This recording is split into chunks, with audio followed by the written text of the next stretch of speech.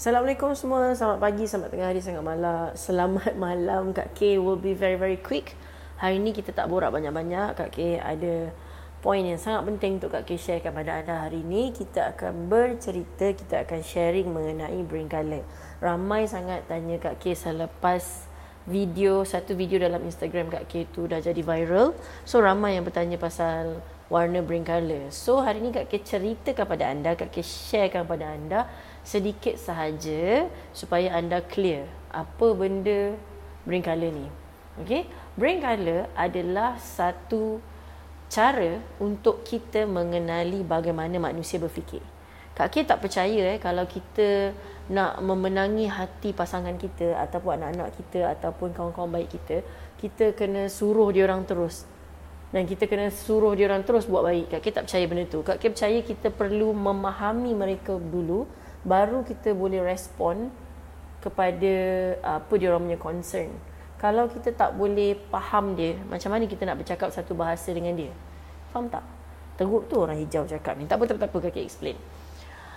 Brain colour ni ada 4. Okay, merah, biru, hijau, purple. Now, Kak K bercerita pasal hijau dulu, because hijau it's like very near to me dan easy for you guys to understand. So hijau adalah Kak K. Okay, setiap manusia ada 4 jenis colour ni. Okay, ada 4 karakter. Cuma yang mana satu dominan je. Sekarang untuk Kak K, diri Kak K, sebagaimana anda melihat Kak K di Facebook, di IG, Kak K adalah orang hijau yang sangat dominan. Apa maksud hijau? Hijau adalah orang yang sangat chaotic. Dalam kepala dia, cara dia berfikir tu, dia adalah orang yang dalam kepala otak dia ada macam-macam. Jadi orang macam Kak K ni suka cakap laju, makan laju, jalan laju, semua benda laju. Lepas tu Kak K kalau bercakap, biasanya tak cakap tak habis. Kita ada kawan-kawan kan yang cakap tak habis, lepas tu suruh kita teka apa dia cakap. Itulah Kak K dulu. Sekarang pun ada sikit-sikit Kak K memperbaiki. Bila dah tahu itu kelemahan kita, Kak K perbaiki. Orang hijau ni dia suka buat benda on the spot. Dia suka buat benda spontan. Dia tak suka plan. Kalau dia plan pun macam Kak K mesti benda yang short term plan. So Kak K mengamalkan konsep projek lah, short term plan. Nanti kita akan explain. Now kita nak identify je dulu. Kedua, colour merah. Colour merah adalah suami Kak K. Orang merah adalah orang yang berfikir. Kepala otak dia ni adalah jenis kepala otak yang suka berfikir sesuatu secara deep.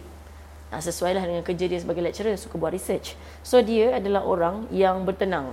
Dia tak ada banyak, bukan tak ada banyak emosi, dia ada emosi, cuma jarang kelihatan emosi dia sebab kebanyakan masa dia berfikir. Sebab tu kadang-kadang ada suami yang bila kita tanya dia, sedap ke tak? Sedap? Nak pergi tak? Okey? Macam tu. So orang-orang macam ni, kadang-kadang orang kata orang merah ni kedekut. Padahal dia bukan kedekut, dia adalah orang yang detail.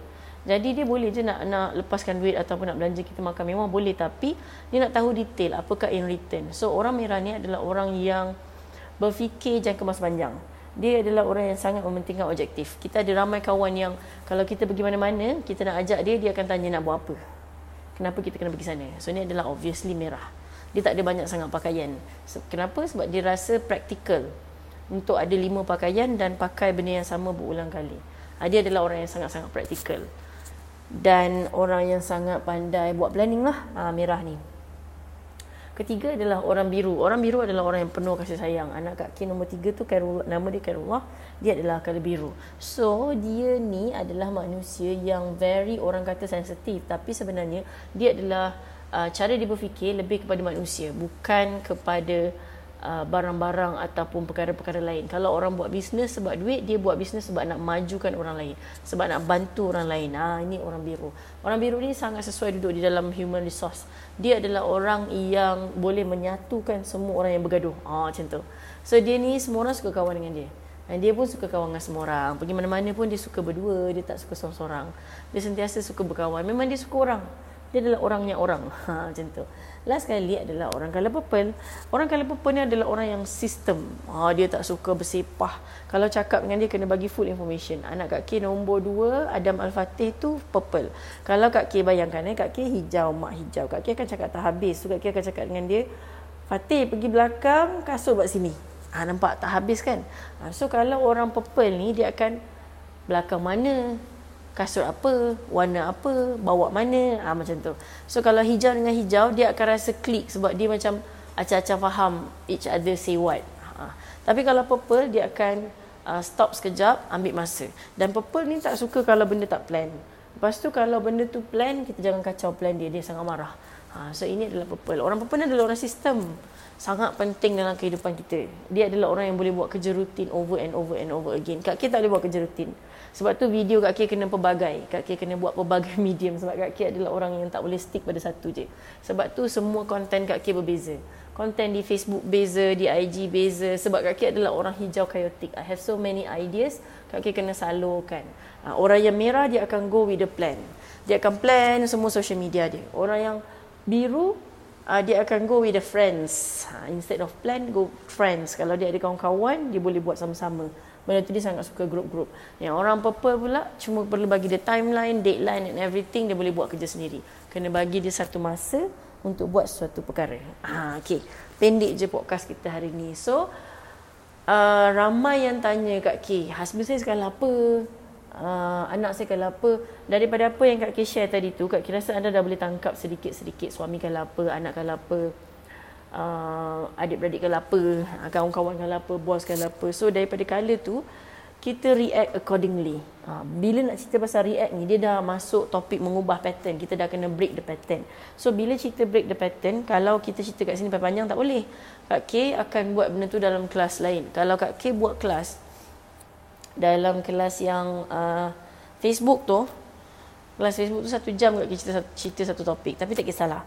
Hari ni untuk kita mendedahkan je manusia ada 4 jenis Kaler.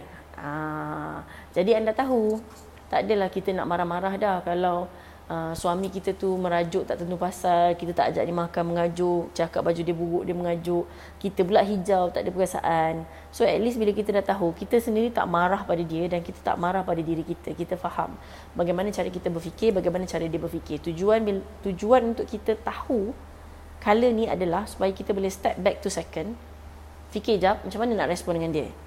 Dan macam Kak K, bila Kak K dah tahu Kak K punya hijau ni bocor kan, tak pandai jaga duit, Kak K kena ada apps ataupun ada team yang memang bantu Kak K jaga duit. Contoh. Jadi kita boleh perbaiki, tutup lubang-lubang kelemahan kita tu. Kalau kita tak tahu macam mana, so kita boleh fokus pada strongest kita tu. My English is not as good, but I'm trying to be good by doing a practice. Macam tu lah. Samalah juga, untuk bina habit yang baik, kita kena praktis. Untuk bina kelebihan kita, kita dah ada kelebihan, dah ada bakat, tapi bakat tu takkan jadi hebat kalau kita tak gilap dia. Sama juga kelemahan kita, kalau kita biar, dia akan jadi lagi lemah. Tapi kalau kita perbaiki hari ke hari, dia akan make us a better version of us. Okay, sampai sini saja podcast Kak K kali ini. Jumpa lagi. Assalamualaikum.